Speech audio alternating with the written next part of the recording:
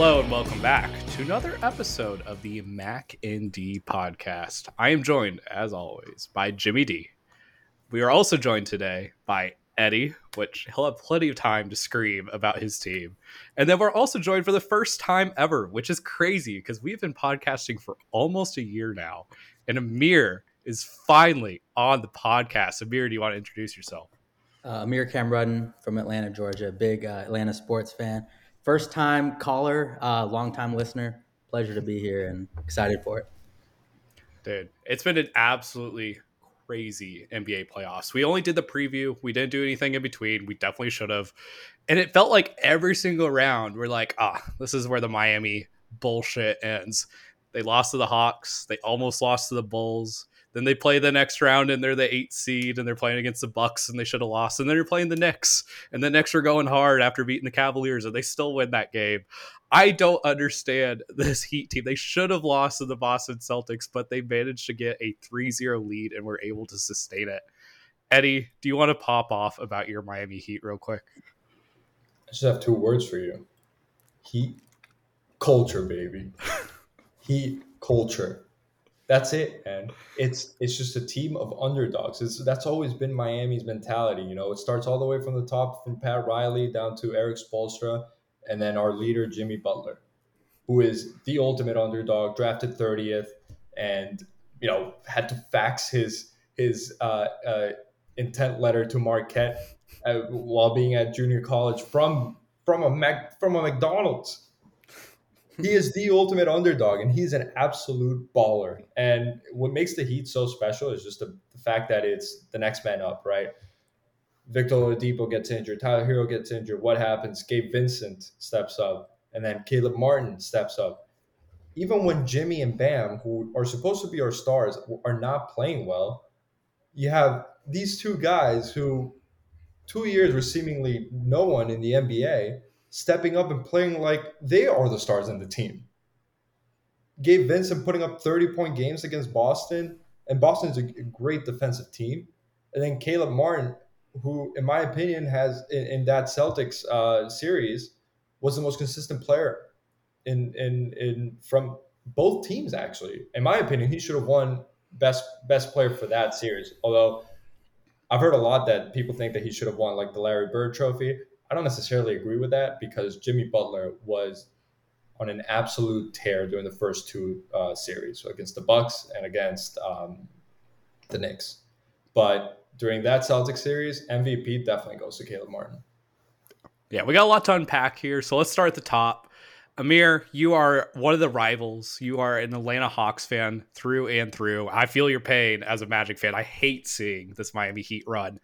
In your opinion, what makes this Miami team so great? Eddie said it's that next man up mentality. What do you think makes this Heat team amazing? I feel like they're just how scrappy they all are. I mean, they really are. They have a lot of 3-and-D guys, and they really are coached very well. And I think that they prioritize defense. There's a lot of like offensive minded players that they can get discouraged if their shot's not falling, and that'll then translate to their effort on the defensive end. And I don't really see that for the Miami Heat players. Like even like anywhere from Max Strus to Caleb Martin, like we see the offensive numbers, but they're really stepping up on the defensive end. Like it's not like Boston was dropping 120 points a game, right? Like they were really like keeping them under control. So I think just how scrappy they are, like the whole team just kind of got it out the mud, and you can really see that. The defense is insane. Like, not just anybody holds that Boston Celtics team to only 84 points. Like, that is embarrassing in the year of our Lord 2023. It's an insane level of defense. James, from an outside spectator perspective, what's this Miami Heat run been like? Like, what would you compare it to NFL wise? Oh, I don't know NFL wise, but Jimmy's just got that dog in him, man. I feel like anyone that doesn't know a ton about basketball, especially NBA basketball, would just be like, "Oh, this is all Jimmy Butler," right? It's kind of like that perfect epitome of him playing a practice game with the third stringers and just dominating on the Wolves. Like that's what this entire playoffs has felt like from the Heat, and it's pretty exciting to see. But I think a lot of credit needs to go to Coach Spo as well, because I mean he's in his like 6th NBA Finals in like 10 years, 12 years, something like that. I mean, Eddie's probably got the exact number, but everyone talks about Steve Kerr. Everyone talks about, just, Like I mean, Pop. Pop, like all these different NBA coaches, but Spo's just been a stalwart really in the NBA finals. And I think like for people that don't love the Heat, which I think is plenty of NBA fans, you still have to respect the game there. So it's pretty exciting to see. I do think that, Spoelstra is arguably the most underrated coach that we've seen. This is a guy who is a winner. He consistently outcoaches Coach of the Year, nominees and winners. Yet he's never won a Coach of the Year award in his career. He had Yeah, I that feel like it's amazing. kind of like the MVP is kind of like a regular season award now. It's like that hardly translates to the finals anymore, So yeah. It's very weird. And I will say one thing. I think I was texting this to you guys, but this Miami Heat and the whole fan base, I think we're just cynical at this point, and we're some sick dudes because there's like we lost against Atlanta during the first play-in. We were down like 8 points against the Bulls with 4 minutes left in the second playing game, and then we go on an incredible tear, 4-1 against the Bucks, 4-2 against New York, or 4-1 against New York, and then we come to the Celtics. We're up 3-0, and then lose 3 games straight. How does that happen? And then Jimmy Butler this whole time completely calm and laughing on the bench. It makes no sense whatsoever. This dude is cynical. I love it. I don't think anyone said it better than what Bill Simmons said, which this is the Miami Heat zombies. They just keep coming back. It doesn't matter when they're out. And every single time we think that they're overmatched just based off talent level, they just rise to another level. Like if you're just going across the way, Jimmy Butler versus Tatum, and then Bam Adebayo versus Jaylen Brown, every position after that, Celtics were better on paper, but paper means absolutely nothing to this Miami Heat team, which is insane. I think Jimmy Butler gets a lot of credit for this series. I think it's completely worthwhile, just especially because of what he did in the lead up to this series was incredible throughout this entire playoff run. I think Bam Adebayo is kind of underrated whenever you're looking at all this. He did have a couple of bad shooting games in this series, but that defense is insane. And like low key in his career, he's kind of starting this little nucleus where he could potentially be a Hall of Fame candidate one day. So let me read out his accolades so far this in his career. 2-time All-Star. Kind of hard as a big man. He's already done it twice. 4-time NBA All-Defensive Team. Pretty dang solid. On top of the fact that he's already been to 2 finals, and then you consider he's only 25 years old. Like he's arguably done more than Jason Tatum has done in his career, but they're not considered on the same plane. So I think as terms of like ultimate team player, ultimate winner guy, and whenever you consider where this Miami Heat roster was just 3 or 4 years ago, prior to that bubble NBA Finals appearance, they're paying Ryan Anderson $20 million a year. Like I think Spo deserves credit, but Pat Riley also deserves a ton of credit for how he has built this team. It's been insane. Yeah, I think Bam Adebayo is amazing, and I think a lot of times, he gets overlooked, and I get very frustrated with him offensively sometimes because I feel like he has so much talent, and I feel like I remember watching that Lakers Heat finals in 2020, and he looked almost unstoppable until he got injured in the finals. He was shooting mid ranges. He was, assisting. He was a triple threat, a triple double threat every single game. And it kind of seemed like over the last couple of years, his offensive game has kind of like plateaued. He hasn't really improved that much his mid-range shot. And so that's where I get mostly frustrated with him because I feel like he's young and he should be developing that part of his game. And I do feel like when Kyle Lowry is not on the floor, Bam is a better player because he's able to handle the ball more and be that playmaker. Also, another underdog, man. Like, think about it. Every single year, you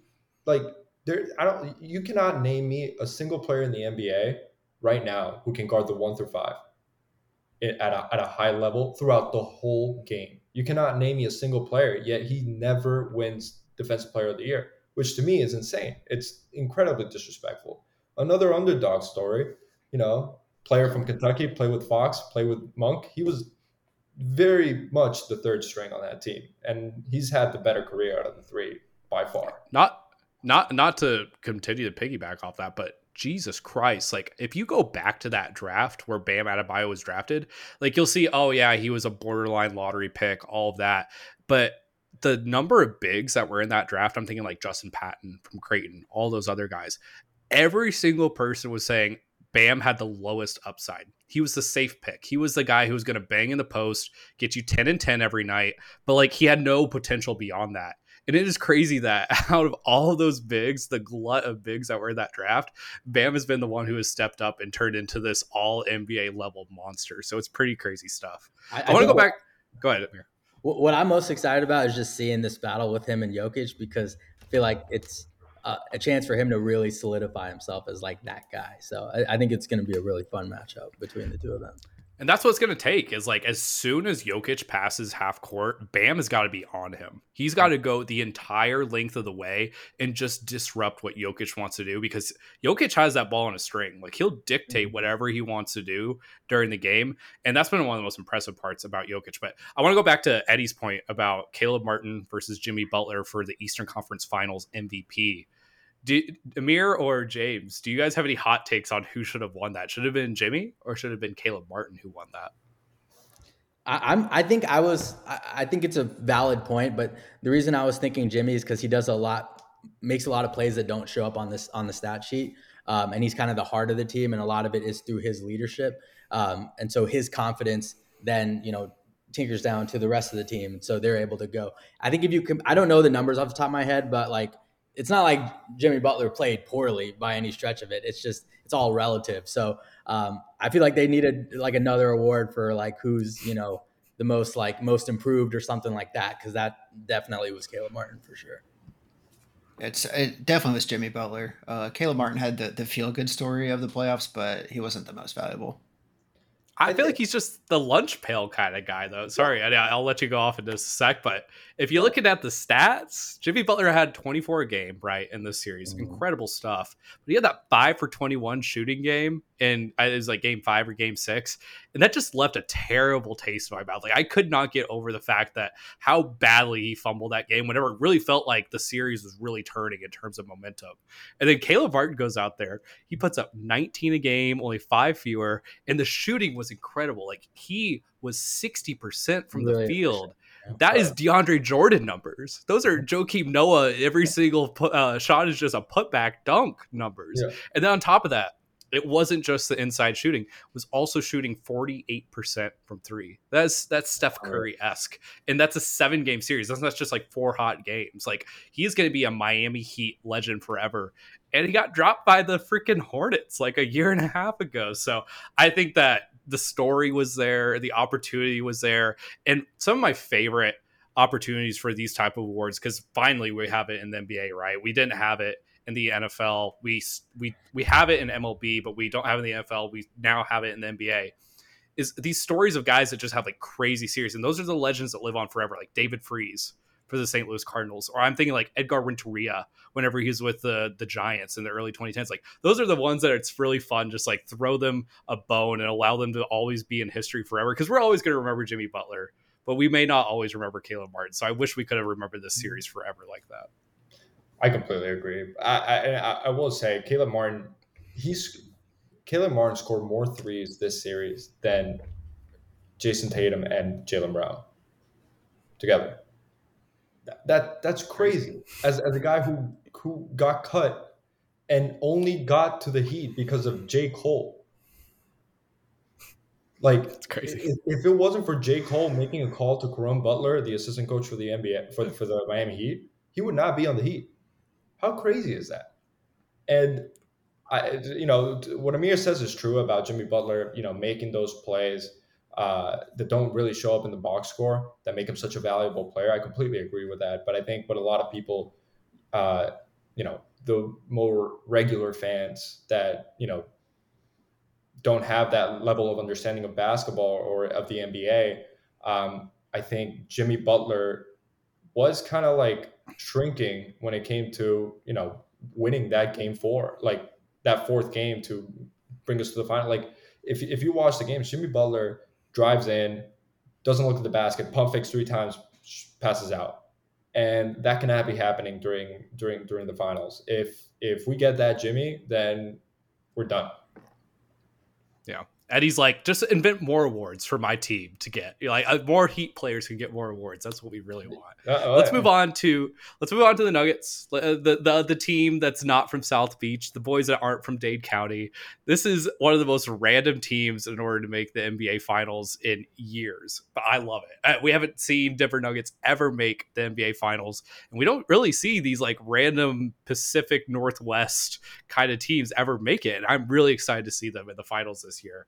There was a quote that came out from our friend Bill Simmons. I love Bill Simmons, saying that the Denver Nuggets are the best team he's seen in the last 5 years. Amir, do you agree with this take, or is like he overstating how good the Nuggets are? What are your thoughts? I actually agree with him. I feel like we haven't seen the Nuggets like super like all the way healthy too. So it's like Jamal Murray was out, so it's hard to really evaluate them. Like, but now I feel like just across the board, they're just so well put together. Like they just play beautiful basketball. Contavious Caldwell Pope has turned himself into a solid player, like all around 3-and-D guy. Aaron Gordon, I did not see that coming. He's playing great. I feel like he's going to be really critical defensively in this series against Miami. Michael Porter Jr. just shooting the lights out. Jamal Murray will just get you 30 a game in his sleep. And then Jokic, I think, is the best overall player in basketball right now. So top to bottom, they're coached well by Mike Malone too. So I would agree with them. They play basketball the right way. They were built the right way. I just really love watching them play. It's very Spursian if you think about it, right? Like all those San Antonio Spurs teams that were like built around Boris Diaw or Day'Wan Blair, just like that big bouldering guy in the center of it all. But it always has that craftiness, that ability to pass out of the post. And that's what Jokic really gets you.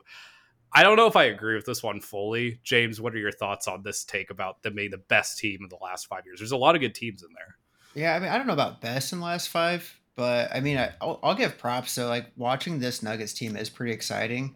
Their star player and Jokic, you could watch highlights of him, and none of them have to do with him scoring. Like, I mean, he's just so incredible at passing as a big that I think it can really get you amped up as a basketball fan to just see some of these assists. And that's not something you usually think about into the modern NBA. Like, he's not just posterizing people. He's just really good, really smart with the ball. And I think it's just really enjoyable for people that like basketball.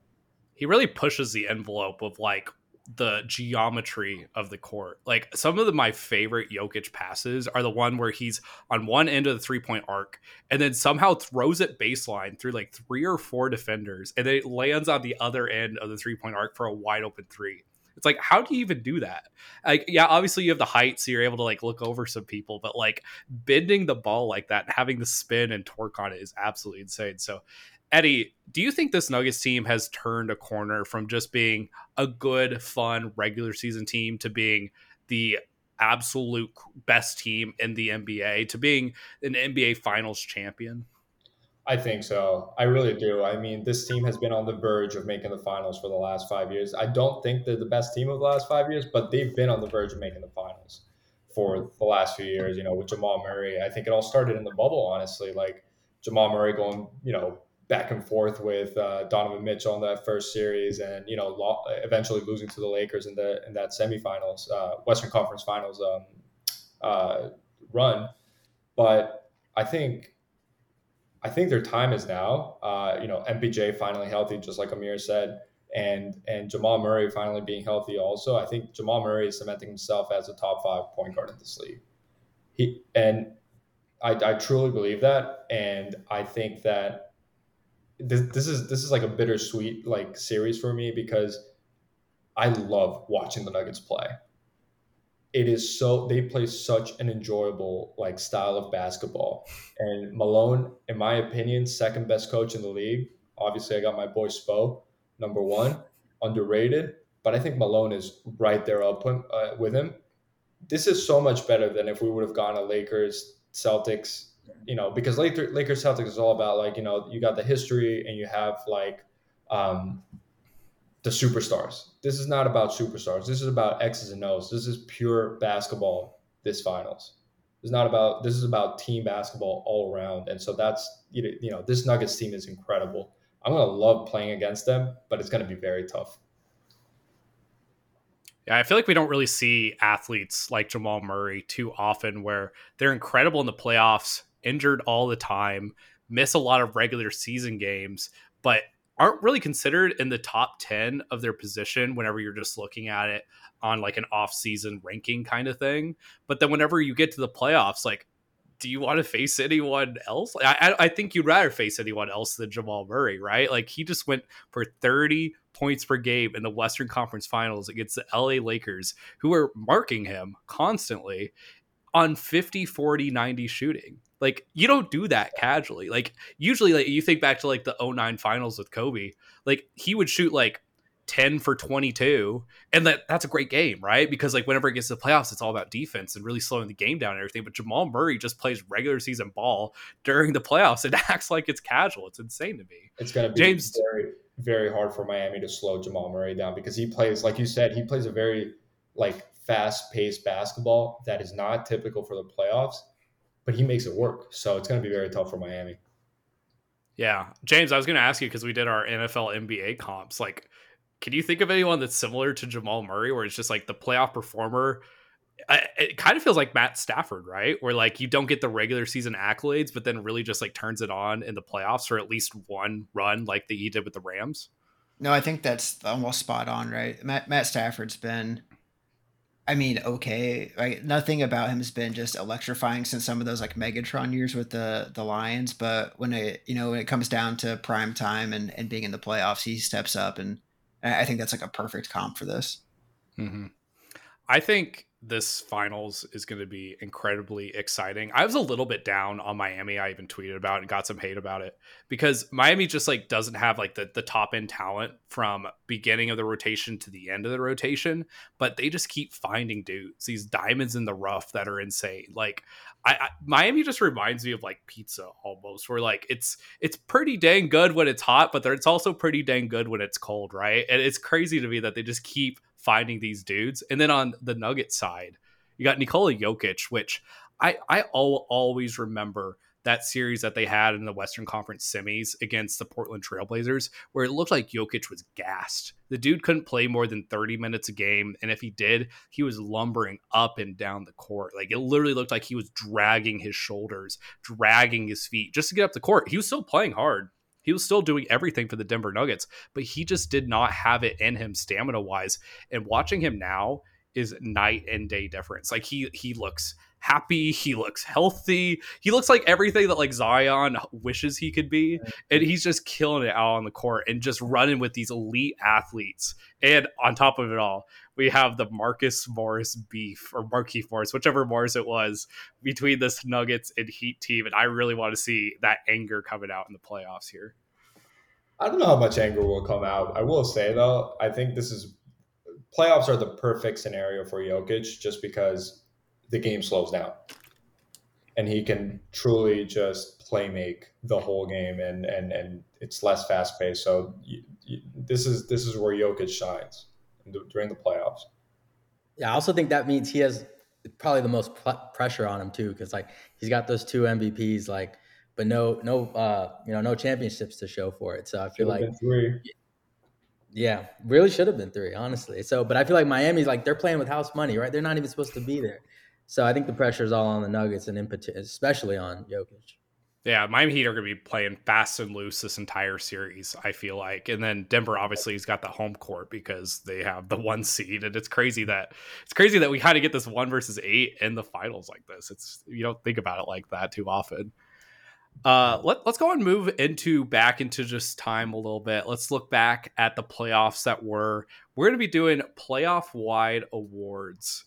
And I came up with the titles of these. They're all movie related because we all like movies. So if you hate them, let us know. If you love them, I think you should love them. So we're going to start off with the Thor Love and Thunder Award. This is the movie. This is the team that you go into the playoffs, you're really excited for them, and just falls really, really flat. So Eddie, start us off. Who's your most disappointing team of the playoffs?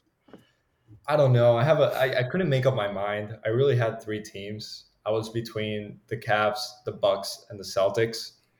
And it's hard, obviously, to make a case for the Celtics because, yeah, they made it all the way to the Eastern Conference Finals. And yes, they were able to force a Game 7, eventually getting blown out. But, like, this is a team that is constructed to make a playoff run. And I remember talking to my friends And I was telling like during the Philly and Boston series, he asked me like, who do you rather play? I said, well, honestly, like I feel like Philly's depth is way worse than the Celtics. Like Celtics have way better depth, but I just don't know that the Celtics have that dog in them.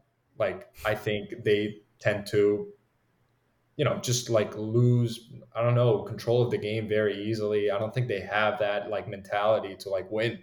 There has to be some sort of culture change. So that's why I would say the Celtics. But in reality, if you're a 1 seed losing against the 8th seed, you're always going to be the disappointment of the playoffs. So I think you got to go with the Bucks.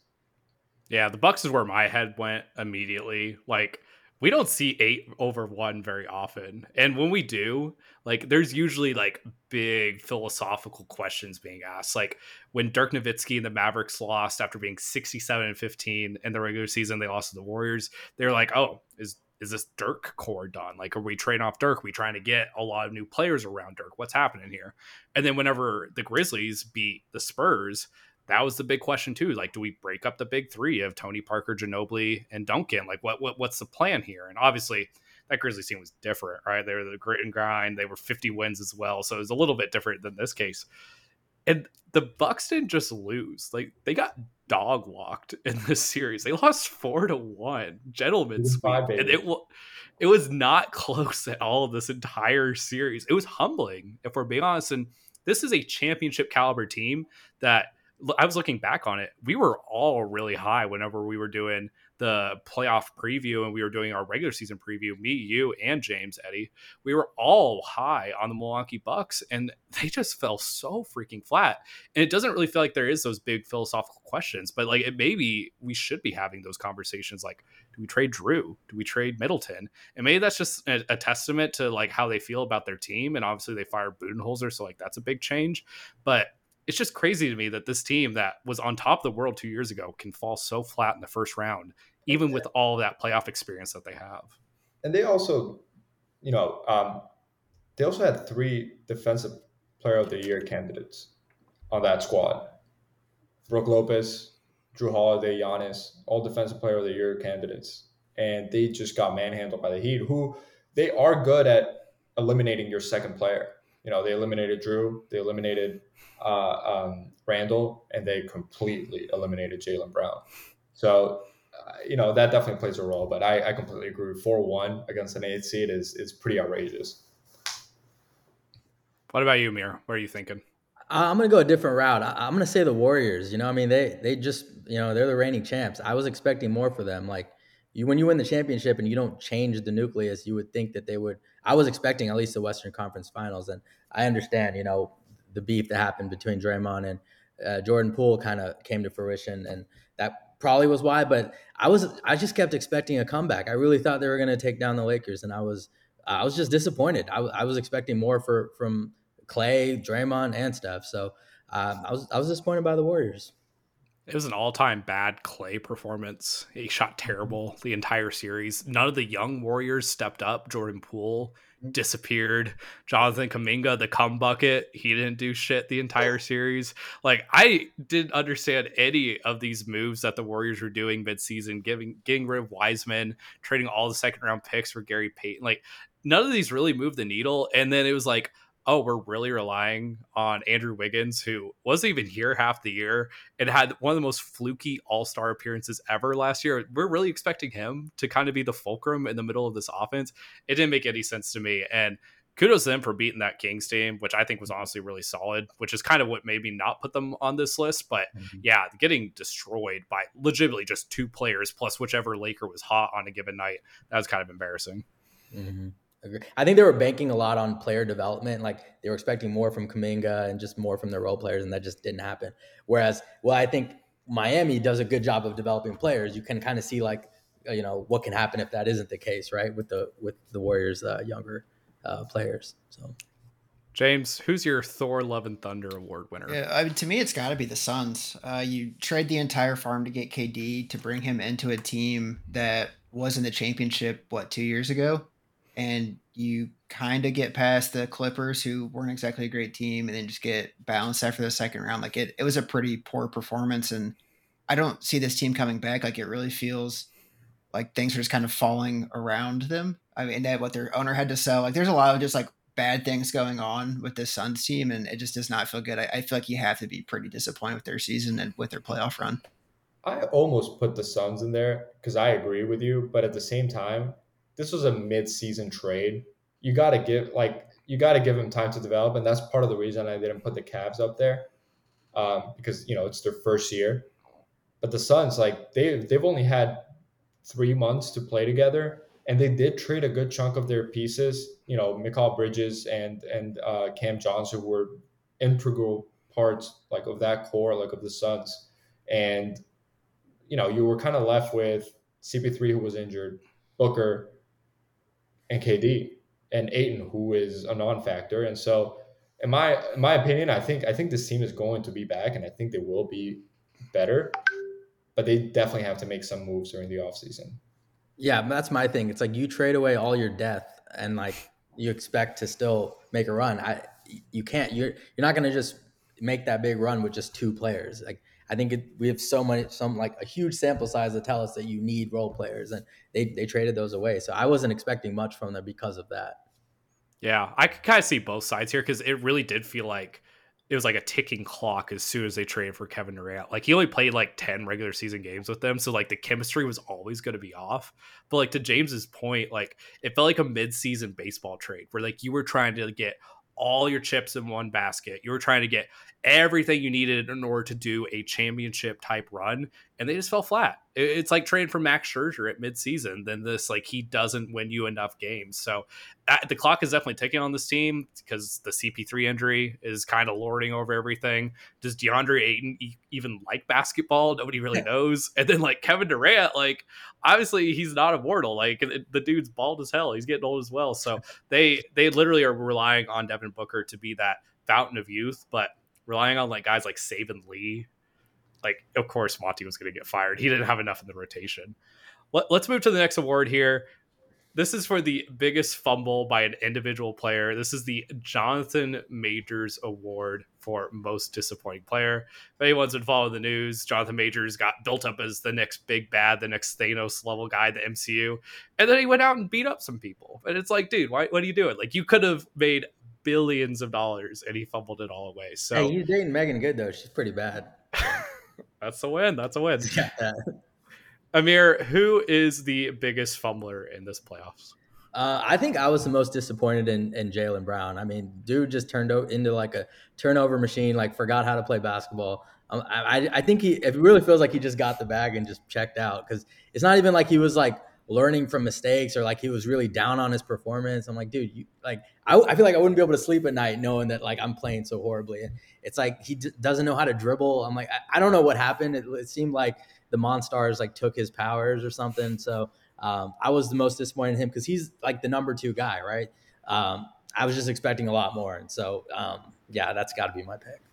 About to make $60 million a year, though.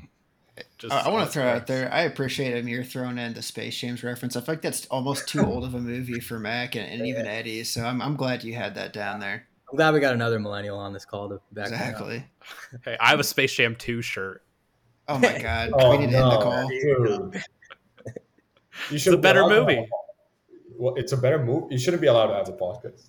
Matt, who's the real Spider-Man? Please say Tobey Maguire. Please say Tobey Maguire. Andrew Garfield? No. No. I rewatched those Tobey Maguire movies recently. They are so good. Really, really tough watches. What? The second one's super good, but like the third one where he's like all goth and has like his hair to the side and stuff, and he's like, legendary. We don't count that one. He's being like an Andrew Tate stan. It's super weird. Legendary. Eddie, who is your Jonathan Majors fumble award winner? So JB is a great call. I didn't really think about him until you mentioned it. Part of the reason is because he was really good during the first 2 series and then just completely fumbled the bag on the last one. But I'm gonna go with Jordan Poole because dude just got paid 4-year, $128 million contract and making about like almost $30 million a year, and he didn't do anything. he played worse than like a role player. I think he, in my opinion, is completely overrated. He loves the lights and all that stuff, but I don't think he's built to run a team. I felt like that contract that he got was for him to be the future of Golden State, and I just don't see him being the future of Golden State or any team for that matter. I think he's no better than a role player. How much of it do you like attribute to the fact that Draymond like punched him though? Like that would create some fiction, some friction between the team. You don't think that played a role in it at all? I think that definitely plays a role, but it doesn't play a role to the point where you can barely shoot. Mm-hmm. Like it definitely plays a role in terms of like having like that sort of like consistency or like just that energy going into a shot when your teammate passes you the ball, but like you don't forget how to shoot. And dude was airballing everything. He put up bricks. They were like embarrassing, like yips level misses. Yeah. Would you rather have Jordan Poole or Markelle Fultz? Markelle Fultz is coming back though. It's kind of nice. For the contract, I think I'd rather have Fultz. I mean, he's getting paid less. I don't think Poole is all that, and you're gonna have that $128 million just burning your pocket for the next 3 years, in my opinion. So maybe Fultz. Yeah, Fultz is like on like a team friendly deal. It's like 11, 12 million a year. It's not too bad. Jordan Poole or Tyler Hero? That's a dumb question. You know, I got my boy Tyrone. Yeah. Hey, the Heat went on this run without Hero, so they clearly don't need him. He's bad for the chemistry. As soon as he was gone, they're like scorched earth. They all love Tyler Hero. That's my boy. I still love that Jack Harlow showed up for that Game 7 rooting for the Boston Celtics. And he literally has a song titled Tyler Hero. What the fuck? And he's not even from Boston. No. The Celtics are just paying for him to be there. The funniest thing, too, was Jeff Van Gundy. No, not Jeff. Stan Van Gundy making fun of his off-court attire. What did he say? He said something along the lines of, like, we need him to come back so we don't have to see him dressed this way anymore. Did you guys see the new White Men Can't Jump? I haven't. Is it good? Is that out already? It's out. It's on Hulu. It's really bad. I hate it. The combination of Harlow not being able to act or play basketball, it's a generationally bad. Wait, have y'all seen the original version though? Yeah, of course. Yeah. Okay, all right. I'm not that young.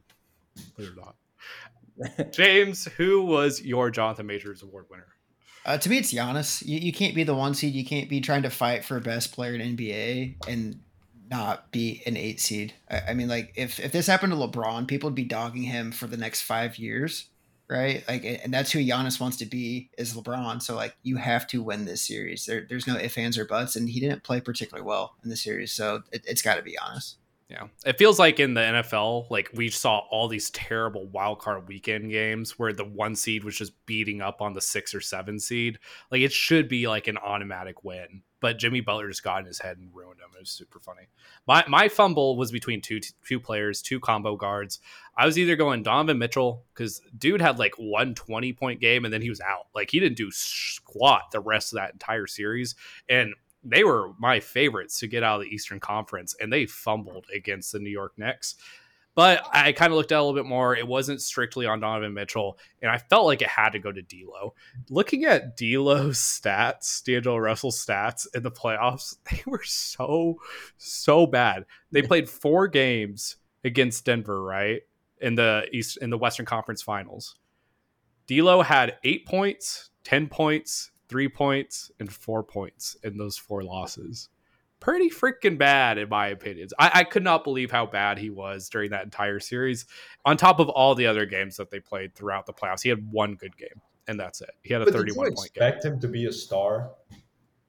They needed him to step up. That was how they were going to win that series against Denver. Is they needed that tertiary guy to take some pressure off of AD and LeBron, and he didn't show up. And that's a guy who's a former All-Star. That's not expecting Tyler Hero to step up, kind of thing. Like that's a guy who's been there, done that, and he could not do it. So I don't think he's been there, done that. D'Lo's whole career has been a disappointment, starting from the Lakers and outing his boy, crazy, and then the only good season he had was when he was in the Nets with a mediocre team where he was the only guy.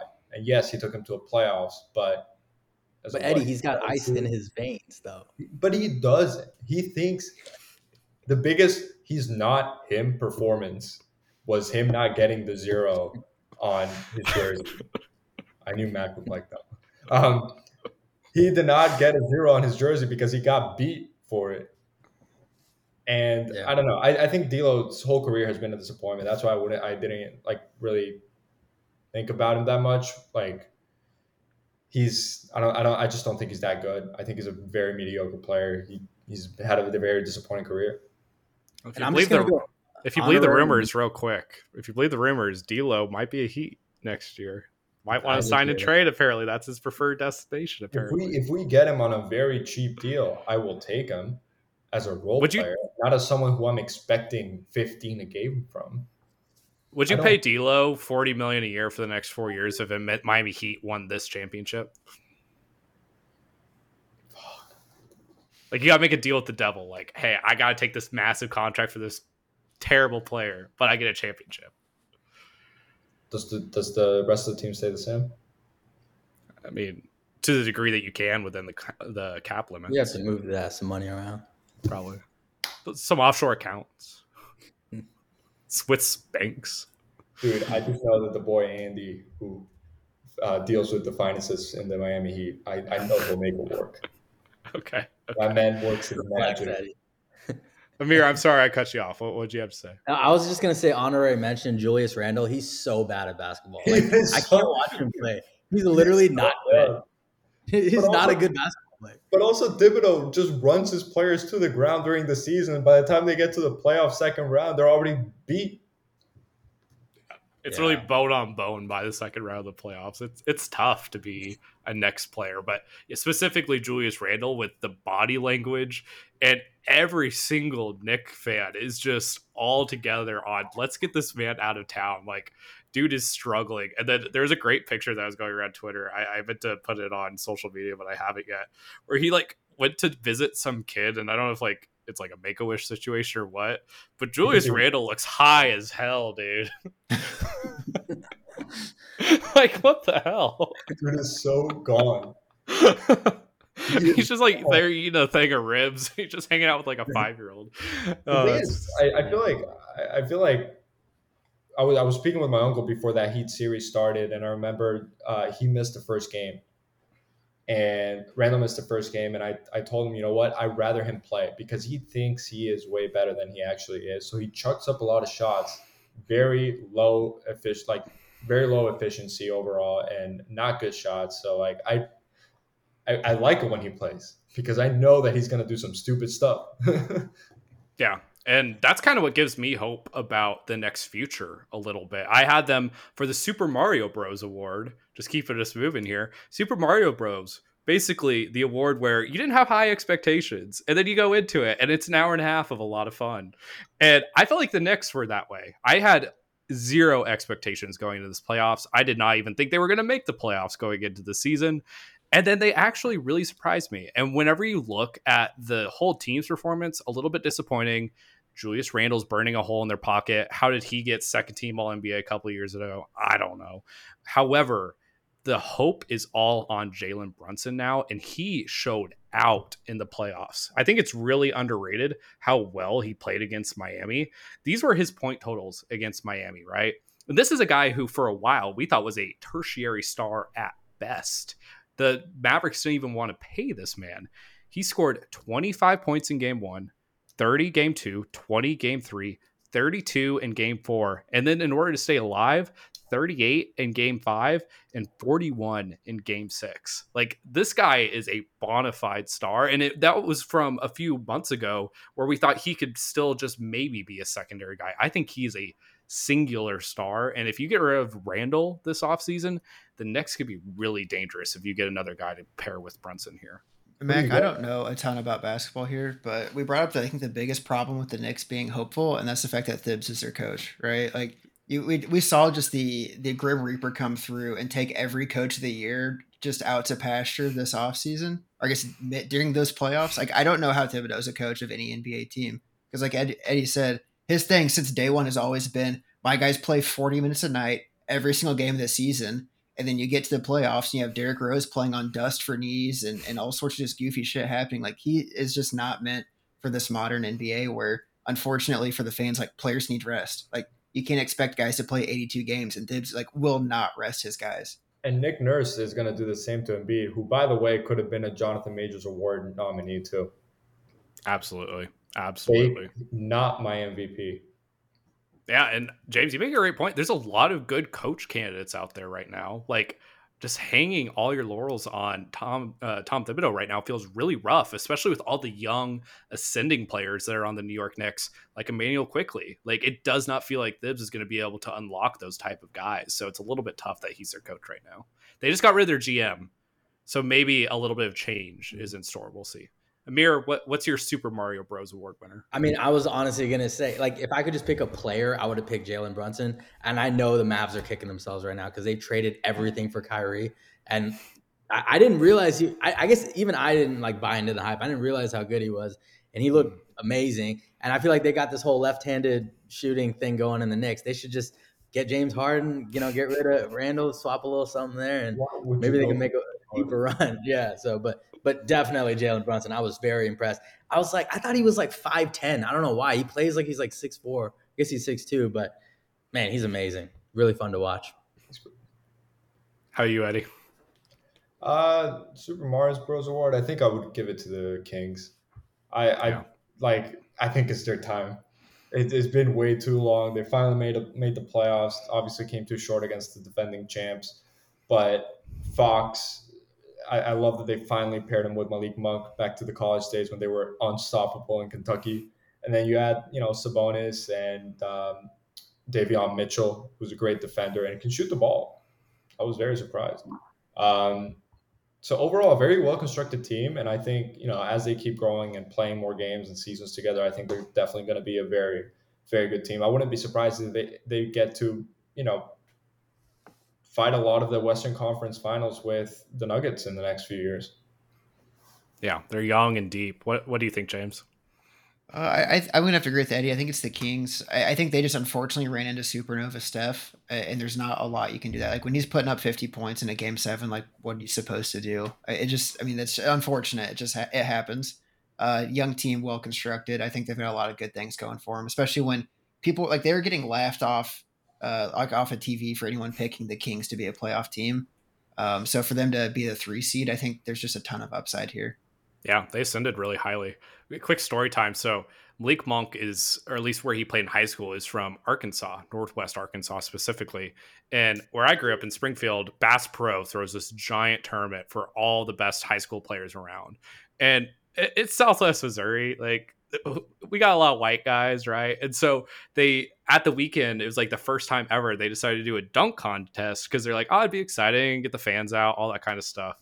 And it's like white guy from Glendale and white guy from Springfield Catholic going up to dunk. And they're doing these little 2-hand dunks, or they're like doing a layup because they can't actually dunk. And then you have Malik Monk who comes up, he just throws an alley-oop off the side of the backboard and does a windmill dunk on his very first attempt. And the whole crowd goes insane for it because we're so used to this milquetoast guys. It was really great. Shout out Malik Monk. Love seeing that guy in high school. All right, last award here, just keeping it moving. Jenna Ortega Award. This is for the up-and-coming star. I love Jenny Ortega. She smokes now. She's smoking hot. This is the person that is ascending. This is a singular player that got really great during the playoffs. Eddie, who do you think is the Jenna Ortega of the NBA playoffs? What does her smoking have to do with anything? But smoking's hot. It's cool. No, it's not. What's hot about that? Oh, it's so hot. I know you're gonna die like 30 years earlier now. No, it's that lung cancer, baby. Oh god. Today's podcast brought to you by Marlboro cigarettes. Marlboro, a good clean burn. Yeah, it's sponsored by Juul. Jenna Ortega Award. I think it's weird to put Fox in there because he's the same age, same draft as Bam. But the reason I'm going to choose Fox is because for the first time we're seeing what he can do with a good team around him and a team created specifically for him. And in his first year, he already took him to the playoffs. Great seeding. He was a 4th seed, the Kings. So I have to go with Fox. He's been one of my favorite players since he joined the league. He's so good, consistent. Like he has that dog in him. If the Kings need a bucket, he'll get it any way he can. Whether his quickness to get to the basket or shooting a three, he can do it all. And he's a great passer too. He's a very smart player. So I'm gonna go with Fox. Yeah, that segment that they had on, I think it was like TNT, where it's him and Sabonis like talking about their 2-man action that they do, where they have so much optionality. Not to bring a finance term into this, but we're all finance pros at the end of the day. They have so much optionality depending on which direction the defenders go and how they're going to pass it or maneuver themselves. It's an open bucket every time. It's unstoppable whenever you have two smart players like him and DeMontis. It's so cool to see. So I love De'Aaron Fox as well. I think he fits this category well. Amir, who is your Jenna Ortega? Yeah, I'm gonna stick with the Arkansas theme and go with the hometown kid, Austin Reeves, because I was just impressed by how Yes. calm, cool, and collected he stayed. He had the I'm him moment, and I think there's always a trade off, right? Like the Lakers make a deep run when no one expected it, but now there's gonna be a lot of cats on that team that want the bag, right? And they deserve the bag. So it's like, how do you keep that team together? I think Austin Reeves earned that, and yeah, he deserves every penny. So I got to go with him. The smooth shooting was insane. Like the guy should have fallen off months ago, but he just rode that Caruso hype all the way through the playoffs. And like you said, he's going to get the bag. Like he's only eligible for a max of 96 million over 4 years. Minimum is going to get that 4-year, $52 million deal. Yeah. It's going to be crazy how much money he ends up making. And what's funny is one of my friends is from Arkansas and went to school where he went to school, Batesville, Arkansas, shout out. And she says that Austin Reeves sucks. Like he's the worst person ever. Definitely like big fish, small pond kind of vibes. And nope, he's just on national TV, just spiting her, That's what he's doing it for. So it's pretty funny to me. That's so fun. James, who is your Jenna Ortega? Yeah, well, I didn't realize this award was most likely to be stocked by Matthew Mack, so I might have changed my pick, but I think it's got to be Caleb Martin. He just had such an exciting playoff, so it's like, is he the one season wonder? Do we only get one season of Wednesday and nothing else in her actress career? Like, do we get one playoff run out of Caleb Martin, or does he actually ball out? For the rest of his career, maybe string together 4 or 5 really good seasons. I mean, he's 27, which I guess is NBA old, but I like to think it's young to make myself feel better. So I believe in his young and budding career. That's crazy. He's not old. No. I think the prime starts at 24, ends at 32, 33. I feel like he was just at Nevada. Like I blinked and he's 27. It's kind of wild how time flies.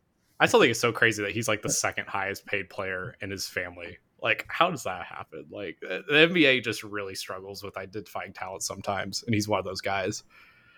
I like the Caleb Martin pick. I like all your guys' picks, but I went against the spirit of the award, which is funny because I invented the award, but I went with Russell Westbrook. He's not young and up and coming, but he has just really changed perceptions in this playoffs. He was left for dead going into this season and after the failed Lakers experiment.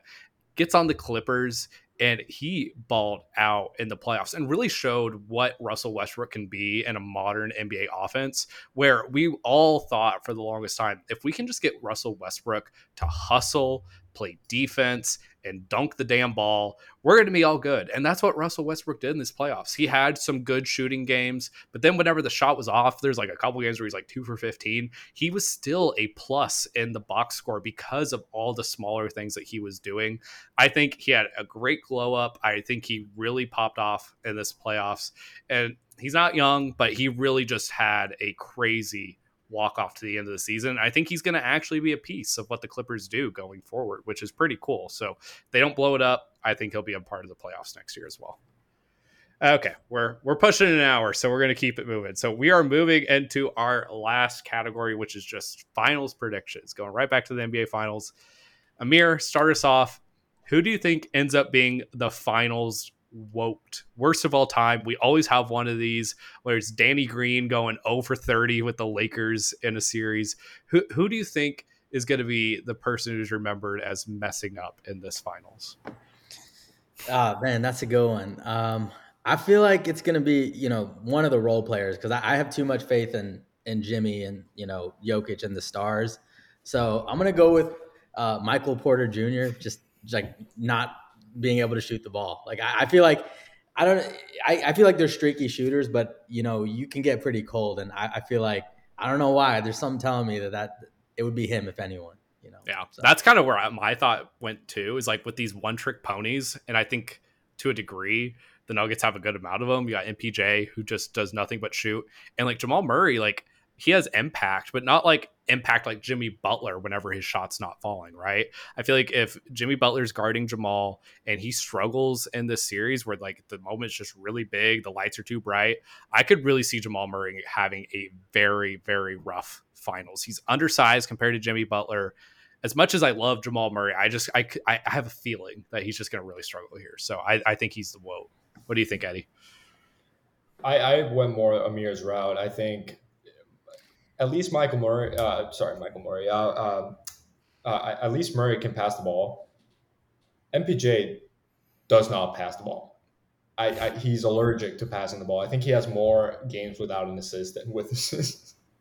Like, dude is allergic to passing the ball. And so if you eliminate his 3-point shooting, or for some reason he goes cold, and I think his basketball IQ is like 6 feet under. Like, it's terrible. And so if you eliminate his 3-point shooting, I don't think there's much more he can do. He really becomes useless if he's not shooting the three. So I agree. I completely agree with Amir. What do you think, James? Yeah, I think this one has the caveat that he comes back, but I could see Tyler Hero rushing back and then coming in and playing with a semi-broken hand and shooting like 2 for 15. And then people forget the broken hand part and just go, Jesus Christ, Hero went 2 for 15, get him out of town. And like, that's all it takes is 2 games like that. They lose, say, like game 5, game 6, series over, game 4, game 5, because Hero plays terrible, but he's going to rush back because it's the finals. Like, you're supposed to play. I think it just ends up looking bad, even if people forget the amount of time it takes to recover, especially when your shooting hand is broken. Yeah, people are not forgiving of injuries lately. I saw a lot of think pieces like Jason Tatum just doesn't have that dog in him. Like, he should have been playing harder in that game 7. It's like, if you're on one ankle, like, what do you really want someone to do at that point? Like, he's clearly injured. Everybody's kind of injured. Jimmy Butler's banged up, everybody, but like, God, come on, have a little bit of empathy and sympathy. He doesn't have the dog in him because he shot the bed during the first 3 games. Yeah, that's very true. Finals winner. Who wins the whole dang thing? Amir, start us off. I think I got the Nuggets in 6. I wouldn't be surprised if they lost the first one. There's feel-out games. I think they'll adjust, but like I said, I think Jokic is the best player in the world right now, and I think they're very balanced. They have depth, and they have a home court advantage. So I got to go with the Nuggets. I was going to go gentleman sweep, but I have too much respect for Jimmy Butler and the Miami Heat, so I got to go Nuggets in 6. Eddie, you want to respond? The boys from Dade County. We made it this far. There is no way I'm not going with the boys from Dade County and Jimmy Butler and Bam Adebayo, or like Perkins says, Bam Adebayo. The one funny thing though, and this is a crazy stat, Miami has not won a single game in Denver since November 30th, 2016. It's my birthday. It's been a minute since we won. I think the elevation definitely plays a role. But hey, these have all been regular season games. Miami in the playoffs is different, as we've seen year in and year out for the last 4 or 5 years. So I'm going to go with the Heat. I think we can steal one in Denver and win in 6. Wow. You going to be at the parade, Eddie? Maybe. I mean, it's like a week before my wedding, but I don't know. Might be worth it. Do the honeymoon in Miami. I'm sure that would go over very well. We see Eddie on the news. He's like crowd surfing. Best friends with Jimmy Butler. Dude, they do the swag surf in ex-American Airlines Arena, forever American Airlines Arena for me. You mean Crypto.com Arena? No. Where the fuck it was? FTX. FTX, that's what it was. That's right. Yeah, Crypto's the Lakers one. I got Heat. Okay. I want to believe in the underdog team. I'm a Lions fan. I'm a Magic fan. Like I'm always gonna believe in the underdogs. the lines that have the Nuggets being like overwhelming favorites scare me a little bit, because like that's what Jimmy Butler sees, and then he like looks up, like that LeBron meme where he just like turns into X Games mode and goes crazy against teams. Scares me. However, I think the Nuggets win this in 5. Jokic has been transcendent in these playoffs. He's averaging 30, 13, and 10 on 48% shooting from 3, Eddie. 48% shooting from 3. Which center on the Heat is doing that right now? None of them. And I think there's a lot of players. Center only. We only have one center. Cody Zeller. There's not a lot to choose from. And I think whenever these things start getting a little bit crazy in the finals, as they always do, we always see that weird, crafty veteran come off the bench for one of these teams after a coach makes an adjustment, and it kind of flips the series a little bit. I feel like the most likely guy to do that is Reggie Jackson, who we've seen with the Clippers can really turn it on in a big series, a must-win type of series. And I think that he could end up being an X factor in this finals. And I think the Heat run out of gas, which I've been saying literally since the play-in. I didn't even think they get out of the play-in, but I think this is finally the one. They finally put the nail in the coffin on this dream Miami Heat season, and the Denver Nuggets. I should have worn my Jokic jersey. I don't even have it on. It's in the closet back there. I should have thrown on my Jokic jersey. % chance against the Celtics, and here we are. We're forgetting about the secret weapon that is Udonis Haslem. So that's right. The father. And, no, we're forgetting about the best part of this whole finals matchup. Nikola Jokic versus Nikola Jovic. I don't think you guys thought about this. This is a generational finals. James, what's your prediction? Yeah, they've got the Joker. They've got the depth. The writers are on strike right now, so they can't make some kind of fairy tale ending for the Heat. I think it's going to definitely be the Nuggets here. Damn. That's brutal. How many games? Rally. 5, gentlemen sweep. The disrespect. They're gonna go up 2-0. I can feel it. Keep that same energy when we take the trophy to Miami. Okay. Eddie, if I show up to your wedding in a Jokic jersey, like, am I getting kicked out? Like, if the Nuggets end up winning and I show up in a Jokic jersey, there's a very high chance that you will get kicked out. I've already been encouraged to wear a Tom Brady jersey, so I think we just make it like a classic frat party jersey party. Tom Brady is allowed at my wedding. Okay. It is encouraged, as a matter of fact. Okay. By me, not Hannah. Well, Eddie, we've been counting out your team all season long, but we'll see if they can pull it off. Do a little bit of magic here, and we'll see what ends up happening. Amir, since we have you on the pod and we talked zero Hawks this entire time, I got to know, are the Hawks trading Trae Young? Is this actually happening? Dude, I don't know what to believe anymore, man. I'm hearing Lakers. I'm hearing all sorts of stuff, but it'd be a tough loss for us, man. He really embodies the Atlanta culture here. So he's really beloved in the city. Player, I feel like if he wasn't on the Hawks, I would hate him. I just wouldn't like him. But because he's kind of just like a hometown kid, even though he's not from here, and we all really love him. And I think it'd be hard to lose him. But I don't know. I think the rumor mill's going, and I don't know. I really have no idea. But I'm hoping we keep him, and I hope we can just build around. I still think we can build around him, and we're just a piece or two away. So that's kind of how I feel about it. Yeah, you got the coach's owner playing 2K My GM in the background, trying to trade Trae Young for 5 first-round picks and Anthony Davis. Yeah. I don't know what's happening. Everyone gets shopped. I mean, I think Jaylen Brown was all kind of butthurt, oh, they're shopping me. I'm like, it's a business. They shop everyone. Tatum, they'd probably consider moving Tatum. Everyone is available for the right trade. So I try not to read too much into it, but I just kind of hope for the best. Team's a dumpster fire, but we're right there with you with the Orlando Magic. We got to take on the Heat and finally have some other Southeast representation going on. There you go. So, alrighty, I guess that's pod.